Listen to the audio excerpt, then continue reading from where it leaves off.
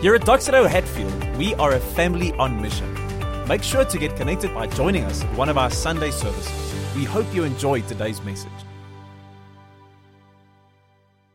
His name is Daniel.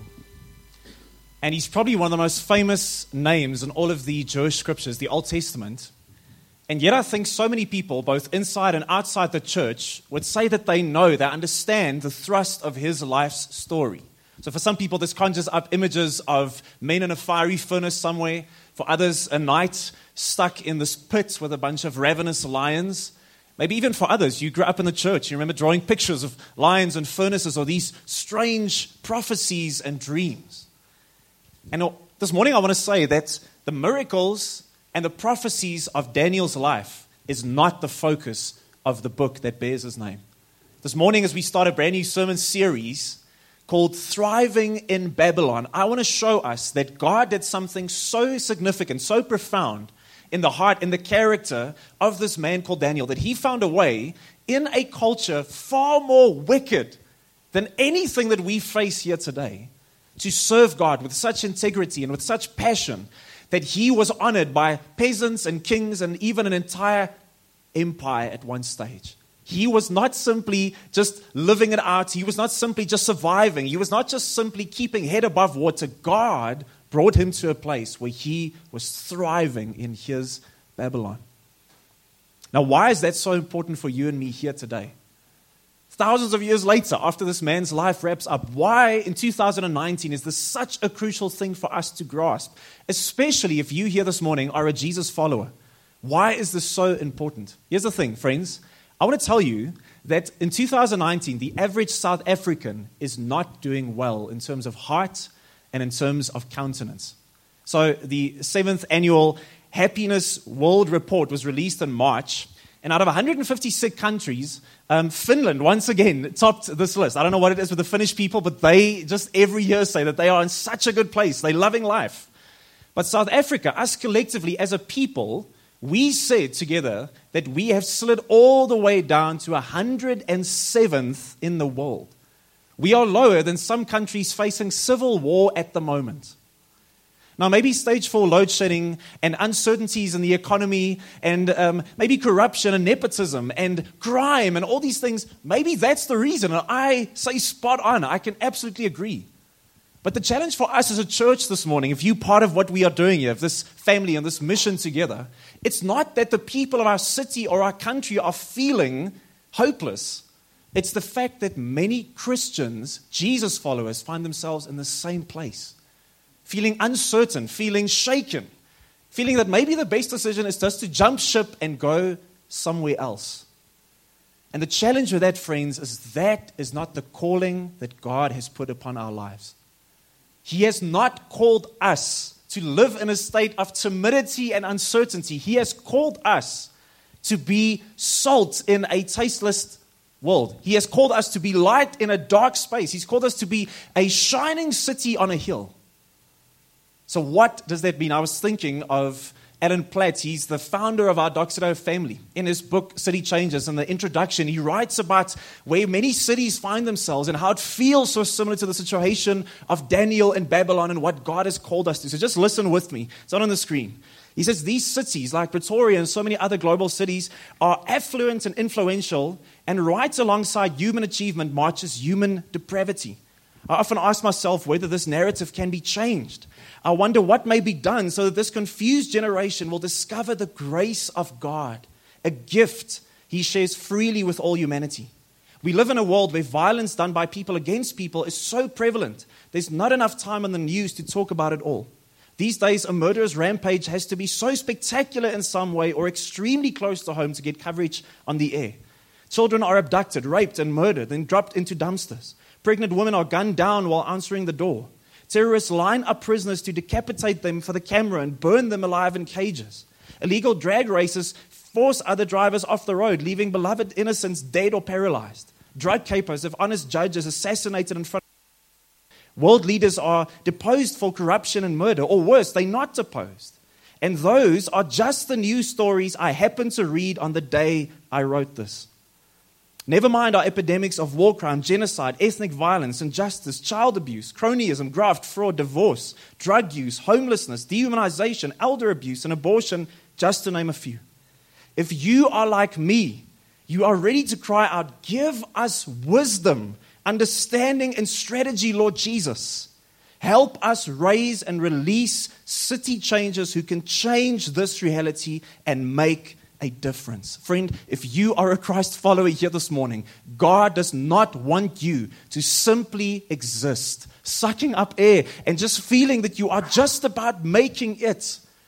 He wants us to be present, to be active, to be front-footed, to be passionate, to be involved, to have our hands dirty in the spiritual lostness and social pain and cultural brokenness of the city. He wants His church, His bride, His people to thrive in Babylon.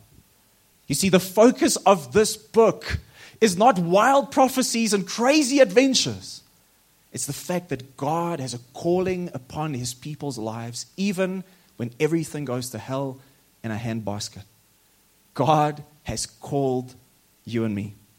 So we're going to journey through this book over the next couple of weeks, just 5. And so with that, I want to say that usually like we do with the book of Philippians, we hike through it very slowly, oftentimes verse by verse. And we're not going to do the same with the book of Daniel, because we only have 5 weeks. It'll take probably a whole year to do this thing justice. So instead of hiking through the book, where we have time to smell every flower and turn over every rock, what we're going to do is we're going to fly over the terrain in 5 weeks. We're going to take the big picture, the themes, the crisis moments, and the focus of this book. And as we do that, I want you to discover what God has called you and me, and not just as individuals like we Westerners often prefer to think, but for us as a church. What has God called us as a community for? You with me? Amen? Are you happy? Maybe the lights for these poor friends on my right here who are living in the dark. So if you open your Bible with me this morning, please remember if you come to Doxa Hatfield, no judgment, but please bring a Bible with, and your Bible, the one that you read, whether it's on your phone, your tablet, whether it's your scroll, whether your, owl is going to bring it to you now during the service, make sure you have a Bible with. But you'll find Daniel there in the middle of your Old Testament, more or less, between some equally strangely named books. And this is how the book starts. Read with me. Daniel 1, verse 1. In the 3rd year of the reign of King Jehoiakim of Judah, King Nebuchadnezzar of Babylon came to Jerusalem and laid siege to it. The Lord handed King Jehoiakim of Judah over to him, along with some of the vessels from the house of God. Nebuchadnezzar carried them to the land of Babylon, to the house of his God, and put the vessels in the treasury of his God. The king ordered Ashpenaz, the chief eunuch, to bring some of the Israelites from the royal family and from the nobility, young men without any physical defect, good-looking, suitable for instruction in all wisdom, knowledgeable, perceptive, and capable of serving in the king's palace. He was to teach them the Chaldean language and literature. The king assigned them daily provisions from the royal food and from the wine that he drank. They were to be trained for 3 years, and at the end of that time, they were to attend the king. Among them, from the Judahites, were Daniel, the man that we're reading about, Hananiah, Mishael, and Azariah. The chief eunuch gave them names. He gave the name Belteshazzar to Daniel, Shadrach to Hananiah, Meshach to Mishael, and Abednego to Azariah. Just to there today. You see, just to back up for a moment, the Old Testament tells us this epic narrative stretching over a couple of thousand years of God calling out a family that eventually becomes a nation. And he has this promise that he is going to extend this geopolitical focus of the people of Israel to the whole world. He wants to bless every tongue and tribe through the gospel of Jesus Christ. But in the beginning stages of the story of the nation of Israel, it's an up and down one. God makes covenants and promises, he commits, but the people, they flake out and they fail and they stumble like you and I often do. And so it's up and down. And often God has to leave them to their own devices. And at one season, exactly like that, we see the nation so wrought with political and just ethnic issues that they break into 2 kingdoms, the northern and the southern kingdom. And so the northern kingdom keeps the name Israel, the southern kingdom takes the name Judah, and they have the capital city of Jerusalem. And then God sends all these messengers. He sends all these prophets and he says, I want you to turn back to my heart. I want to prosper you. I want to walk the road with you. But I'm calling you back. But the people ignore it. It falls on deaf ears. And so eventually, the the typification in the Bible, the archetype of evil in the Bible, the land of Babylon, the people of Babylon come and they conquer them. And this king, who was renowned as an evil dictator, he comes and he brutalizes the people of Jerusalem.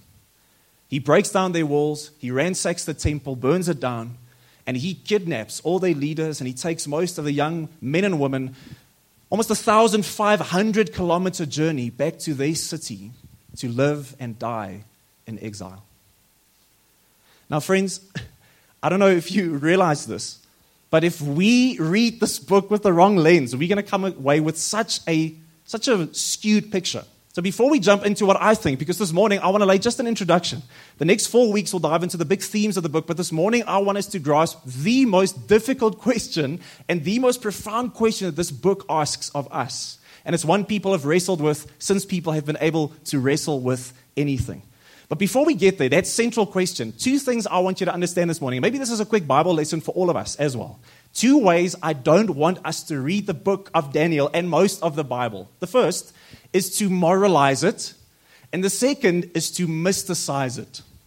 If I moralize the book, I miss the point. If I mysticize the book, I miss the point. Here's how it works.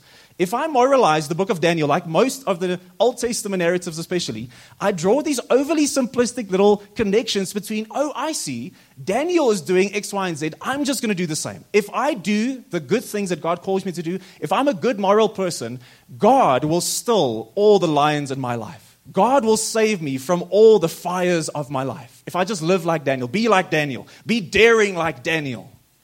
If I do that, moralizing leads to disappointment. But the second thing, and I'm not saying, please hear me this morning, I'm not saying that God doesn't teach us good moral things from the Old Testament. I'm saying that's not the focus of this book. It's not to give us a 3 steps to successful living life seminar. The second thing is if you mysticize it. This is when everything in the Bible becomes a code that you need to decipher. It's this secret message we need to uncover. And people, with tinfoil hats on the internet explain to you with these long, worded websites, the truthuncover.com. And they tell you, guys, I found it in 2019 on the 18th of October. God is going to do this and that. And, people break open because this book, you're going to find the middle portion especially has some really difficult, confusing at times, and strange prophecies and dreams on Daniel's part. And some of it is referring to the coming of Jesus Christ. And if you dive into those, you're going to come away so blessed to see the detail of God's planning hundreds of years in advance. But some of these prophecies and dreams speak about things that have not come to pass, and we don't fully understand, and no one fully understands. But when someone chooses to major on the minors of the book, and they say, guys, this is the truth, and they send you these long WhatsApp messages with all these, hieroglyphics in, and they send you very poorly made Facebook videos about this is what God is saying, and you have to send it to your whole family, and we have to wear this and say this and attend this festival and do this and put these things together, and you're just thinking, whoa, I just want to serve Jesus. I'm not sure about all this extra stuff. When we mysticize the Bible, it doesn't lead to disappointment like moralizing. It leads to distraction. We forget what we are called to do. And instead of being caught up in the beauty of God, we are scrutinizing these strange little details on the ground. So I want to challenge us, don't do that, because this book is not a moral adventure story, and this book is not a tinfoil hat manual for strange prophecies. No, this book is simply saying that when I lean into God, even when everything around me looks very much opposite to what I think the will of God is at work. God can be trusted. God can be known. He does not want us to simply just be there. He wants us to thrive. He has a calling upon our lives. So here's the big question. That's all we're going to wrestle with today. I think the difficult question underlying this book is this. When everything goes to hell in a handbasket, when the world is burning, when things around me are difficult, the question arises in every Christian's heart, every person's heart, is God still good? And is God still in control? When everything around me looks like it is just going south, is God still good? And is God still in control? This is the essence of the book of Daniel. We're not going to answer that this morning, by the way. That's 100 years worth of sermons right there to scratch the surface of that question. It's vexed human hearts since there have been human hearts. But I want to just scratch the surface of it this morning and give you a sense of hope from this book. So, friends, to understand, if we're going to attain that question this morning, is God still good? Is He still in control when things look the way they look in our country, in our city, in my family, in my health, in my marriage? We need to understand the trauma that the Israelites faced. You have to understand that Jerusalem and Babylon were the antithesis of each other. Everything that Jerusalem stood for, Babylon was the opposite of that. They were the people of God, and Babylon were known as these pagan, God worshippers sacrificing their children on the altars of their gods. It was a brutal society. And then, can you imagine? You see yourself as the chosen people of God, and this nation comes and brutalizes you. They come and destroy everything that you hold dear and kidnap your people. How can that happen? Can you imagine? Because I know for a fact, the first thing that probably came into the Israelite people's minds and their hearts is what you and I think. Has God abandoned us? Has God abandoned us? Is He still good? Is He still in control? Where are you? Have you fallen asleep in the wheel, God? Now listen to this. There are two little moments from this scripture this morning we're going to look at, and I think they are so profound. These two things are worth thinking about for a long time, friends. Listen to what it says here in verse 1. It says, in the year of the reign of King Jehoiakim, that's now the king of Judah, but listen to the verbs being used here of the king of Babylon. He is at work. It says here, King Nebuchadnezzar of Babylon, he came to Jerusalem and laid siege to it. King Nebuchadnezzar carried them, his people, to the land of Babylon. King Nebuchadnezzar put the vessels of the people of God in the treasury of his God. He was doing all of these things. He was brutalizing. He was killing and raping and pillaging. He was actively involved. And yet, listen to this little detail in verse 2. It says, the Lord handed King Jehoiakim of Judah over to him. Friend, that is a very difficult and profound idea. This king and his empire were doing what they had always been doing out of the free will focus of their heart and corruption and depravity. And yet the Bible says God was in control. God was still very much in control. You see, from the very first page of this book, Daniel understands something so important. That God is in control even over those who are in control. Even when those who are in control are leading us or are steering us or are causing things in our lives that are broken and hurtful and painful, God is above even all of that.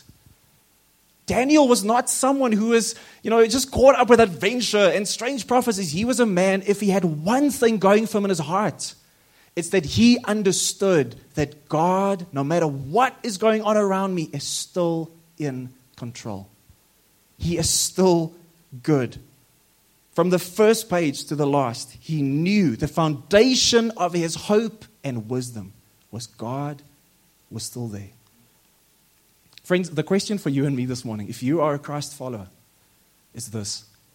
Is God, the God in your heart that you serve, is He big enough to handle the tension between the free will decisions of people and the direction that our society goes in, as it were, and still being sovereignly good and control at the same time? Is the God of my heart so big that He is able to allow us to make our mistakes and do what we do and live our lives and let society at times make stupid U-turns and still be in control?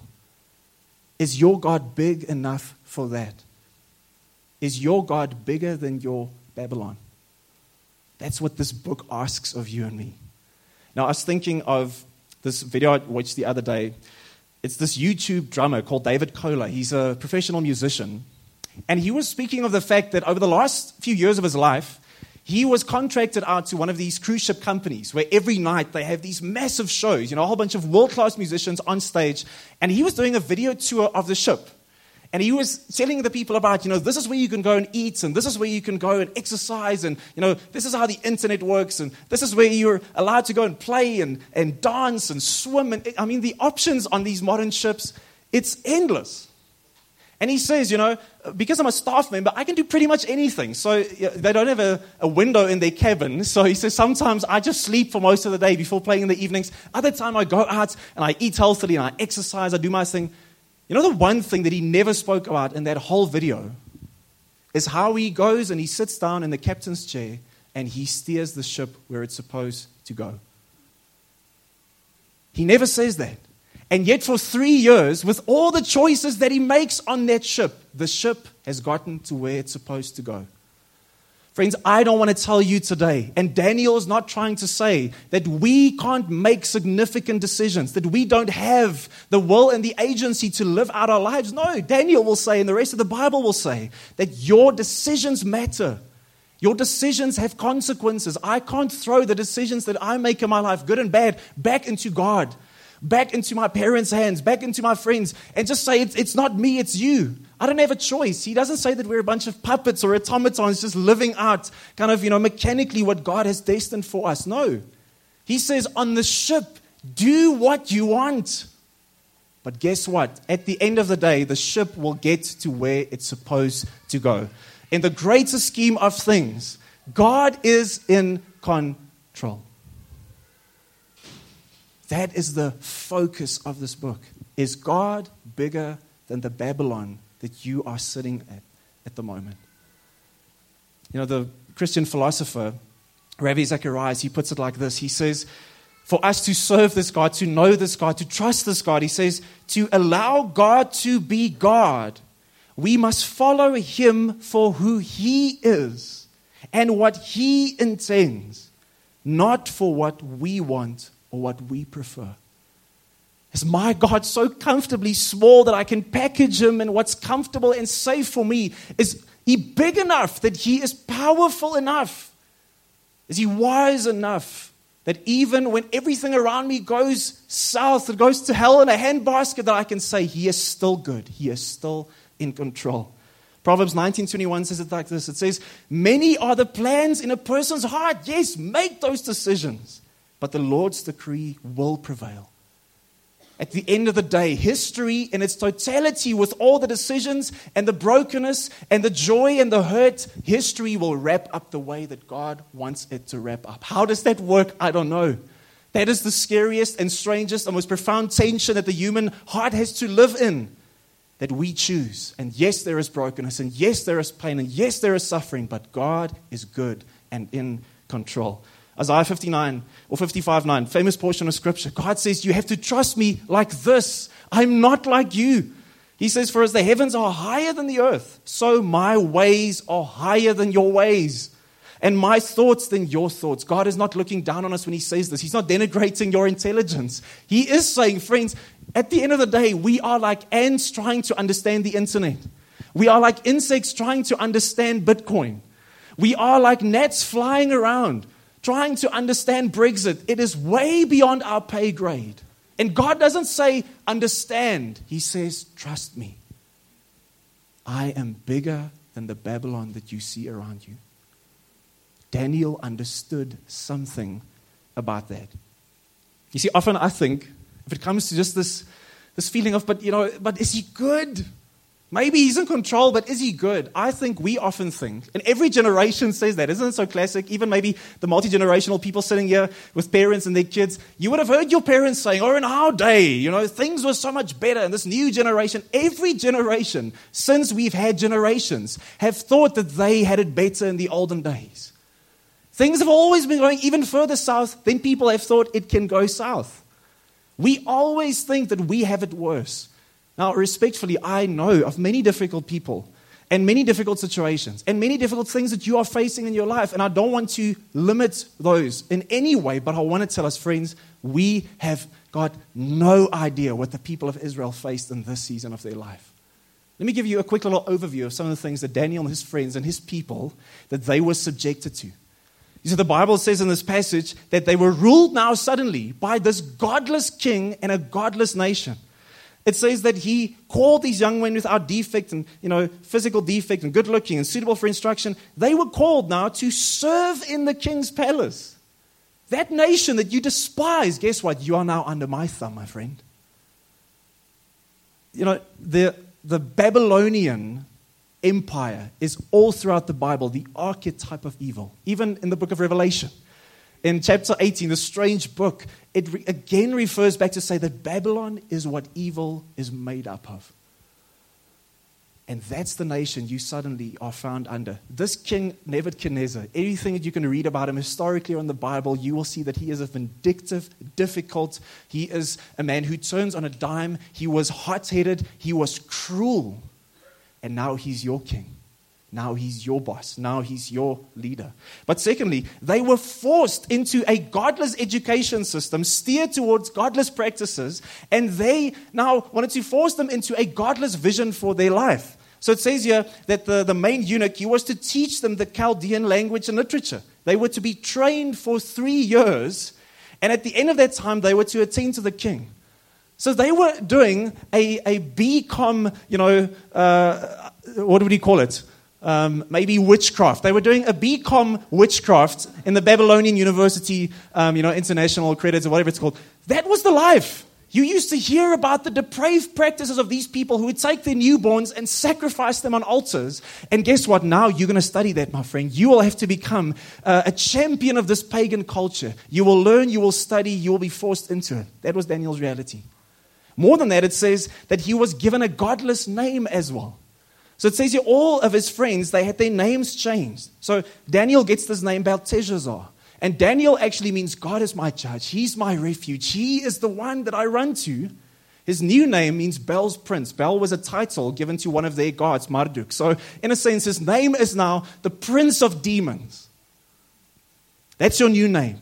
Never ever will everyone call you Daniel again. And finally, all of the commentators, most of them agree that the ultimate bit of humiliation for Daniel and his friends, especially for this specific group it speaks of, the good-looking guys, the guys of high repute. It speaks of the eunuch, the high eunuch. And if you know what a eunuch is, it's a male who he's been deprived of his maleness. His maleness has been removed of him. All of these guys agree that Daniel and his friends had exactly the same thing done to them. You know why? Because this king says, you are going to look after everything that is dear to me, including my harem of women. I'm not taking any chances with these Jewish men. So Daniel and his friends are castrated under this new regime. Now I ask you, what kind of storms we are facing at the moment as the Christian church, as Doxa Hatfield. Man, persecution this morning, coming to church, it was rough. This is the life that Daniel lived. And yet, in the middle of that, the world around him wanted this focus, this life. And I want to show you the second profound thing. I think this is so amazing. Listen to this. In verse 3, it says, the king ordered Ashpenaz, this is the eunuch now that's taking them through all these difficult things. He's going to castrate them and change their names. He's going to put them through this godless curriculum, a new phase of their life under this oppressive regime. He says, the king ordered that be happening. But listen to this, verse 17. But God gave these 4 young men knowledge and understanding in every kind of literature and wisdom. Daniel also understood visions and dreams of every kind. At the end of the time that the king had said to present them, the chief eunuch presented them to Nebuchadnezzar. The king interviewed them, and among all of them, no one was found equal to Daniel, Hananiah, Mishael, and Azariah. So they began to attend the king himself, the most powerful man in all of the empire. In every matter of wisdom and understanding, the king consulted them about. He found them 10 times better than all the magicians and mediums in his entire kingdom. Do you see how clearly there are 2 intentions for these young men? There is the intention and the purpose and the will of the king. This will happen. And then there is the will and the intention and the purpose of God who says, oh no, I decide. And even when everything in your life is falling apart, God says, I have a purpose for you.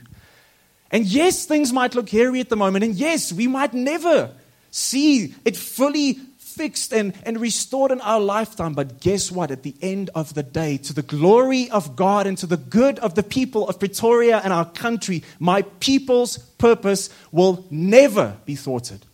I have a purpose for you. Yes, it says, the king ordered, but God gave. The king decided, but God gave. The king decreed, but God gave. And I want you to hear this, because in these seasons as Christians, when everything around us is falling apart, when the wheels have come off, you know what is at stake? Your heart, your head, and your hands. Your identity, your maturity, and your capacity for what God has called you to can be derailed.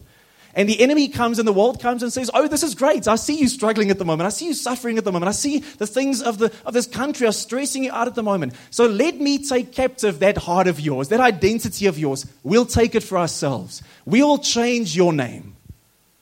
We will change your identity. You will fall in line with what this country and this world and this society says is important. Who are you? Oh, well, you are what you do. You are your salary. You are your job. You are your car. You're the suburb you live in. You are the degrees you have. You are the work that you do. You are the person that's standing next to you. You are your kids and your good health. You are the status that you have. Or maybe on the other side, you are the brokenness that's been caused over your life. You are the shame that other people brought into you. You are that abuse that someone forced on you. You are the failure of the past. You are the sin of the blotches of your character. Who are you? The world says in those broken seasons, oh, let me come and fetch your heart for myself. Yes, you're a child of God in Jesus Christ. You know Him. Yes, you find your hope and your life in Him, but I will nullify your heart. I will bring it low to where your identity is what I choose it to be. Or the world says, no, that's fine. We'll make sure that your mind, your maturity, what has God called me to do, to make decisions and to live with wisdom for Him. No, as you know, Babylon brought them into this curriculum to say, no, now it's our ways, it's our practices. You're going to become one of those good old, just lukewarm Christians who pretty much looks exactly like the rest of the world. Because who wants to make waves? Who wants to live radically? Who wants to do things that might stir the boat a bit? No, just fall in line with the paradigm of the world. Or you know what, exactly like Daniel and his friends, we will come and desecrate your body. We will dismember you, disintegrate you. We will make sure that you are no longer in one piece, to make sure that your hands, that your purpose has been lost. Yes, you're going to go to church every now and then. Yes, you're going to pray a bit. You might tithe here and there, pray before lunchtime. But you will lose, you will forsake, you will be dismembered of the great purpose that God has for you. As a teacher, as a doctor, as a lawyer, as a mom, as a father, as a painter, programmer, poet, pastor, you will forget, you will be dismembered of your hands, your purposes. But God says in this season, don't let the enemy get hold of your heart, of your head, and your hands. Remember that I have called you to a great purpose. To live for the glory of God and the good of the people of the city. I will restore and redeem and renew. I will put you onto a high place where you serve in such a way that the society around you will say, this has to be God. I think of Germany. I think of the Jewish Holocaust. And I think of hell on earth itself. 6 million people slaughtered, starved to death, poisoned. Horrific experiments done on it. David Pack, he's a theologian, he says, if you look into the eye of the Holocaust, if you do some of that research, you will come out for weeks just wrecked in your soul. How we can do that to one another. That, friends, is Babylon right there. And I think of two people caught in the same hell and how different the purposes of God is allowed to or robbed out of their lives. I think of Ans van Dijk. She was a Jewish woman who actually, after much pressure, she decided that she's going to move over to the other side. She became a traitor of her own people. Go back to the Jewish communities, live amongst them, and pretend to be on their side. But Jewish people, even our own family, our own parents, some of our own siblings, she just gave them over by the hundreds. Eventually tried as a criminal of war after everything was wrapped up. And then I think of someone in exactly the same hell, exactly the same place, Corrie ten Boom. This is a Dutch watchmaker who, together with her father and her sisters, they hid away Jewish people. And they saved hundreds of moms and dads and children from this evil regime. Do you know what? They were in exactly the same Babylon. But she understood, this hell will not rob my heart and my head and my hands of the purposes of God. Even if I don't see it all just turning out extreme makeover style, in the end, I will live for the glory of God and for the good of those around me. And listen to what she says. How do you trust a God in a season like that? She says this: when a train goes, this is Corrie ten Boom, through a tunnel and it gets dark, this is when it's hell, this is when it's Babylon, this is when everything's falling apart in your life. You don't throw away the ticket and jump off. You sit still and trust the engineer. Never be afraid to trust an unknown future to a known God. God says, I will redeem your heart. Because here it is, friends, at the end of the day, you know what the enemy wants to do? He wants to destroy your identity. God wants to secure it in this season. The enemy wants to delay your maturity. God wants to shape it. In this season, the enemy wants to dismember your capacity. God wants to strengthen it. The doctor that you were made to be, the businessman you were made to be, the parent you were made to be in Babylon, if God is big enough, His rule and reign will come. So I want to end off like this. Maybe the worship team can join me. We're going to respond. And I want you to hear this because, friends, this can sound so abstract. Man, I'm not Corrie ten Boom. How do I trust in this kind of God? And I want to take you to what Tim Keller says about the cross of Jesus Christ. Because we don't have this abstract philosophy out there. We have God coming incarnate in flesh, in your brokenness and mine, and He makes a statement about this big question that haunts us. Is God good? Is He still in control? And listen to what he says in his book, The Reason for God. He says, Christianity alone, among the world religions, claims that God became uniquely and fully human in Jesus Christ, and therefore knows firsthand despair, rejection, loneliness, poverty, bereavement, torture, and imprisonment. In His death, God suffers in love, identifying with the abandoned and God-forsaken. So if we again ask the question, why does God allow evil and suffering to continue? God, why in our country? Why in my life? He says this: we still do not know, if we look at the cross, what the answer is. However, we know what the answer is not. It can't be that He doesn't love us. It can't be that He is indifferent or detached from our condition. God takes our misery and suffering so seriously that He was willing to take it on Himself. If I ask the question, God, when it's hell itself around me, are you still good? Are you still in control? The cross of Jesus gives an emphatic yes. I am good and I am in control. And I want to tell you that as the King, as society, as the world declares, decrees, says, I call. And you know what happened with Daniel and his friends? God set them apart. He consecrated them. He said, I have a purpose for you. I have a mission for you. I have a calling for you to bring wholeness and hope and love to this world, to seek out the lost, to heal the pain of the city, to make new what is broken in our society. I've set you this morning apart. Don't let the enemy rob your hands and your head and your heart of your purpose in this season. Jeremiah 1 verse 5 says, I chose you before I formed you in the womb. I set you apart before you were born. Acts 13:2, as they were worshiping in the Lord and they were fasting, the Holy Spirit said, set apart for me Barnabas and Saul for the work to which I've called them. 2 Timothy 2:21.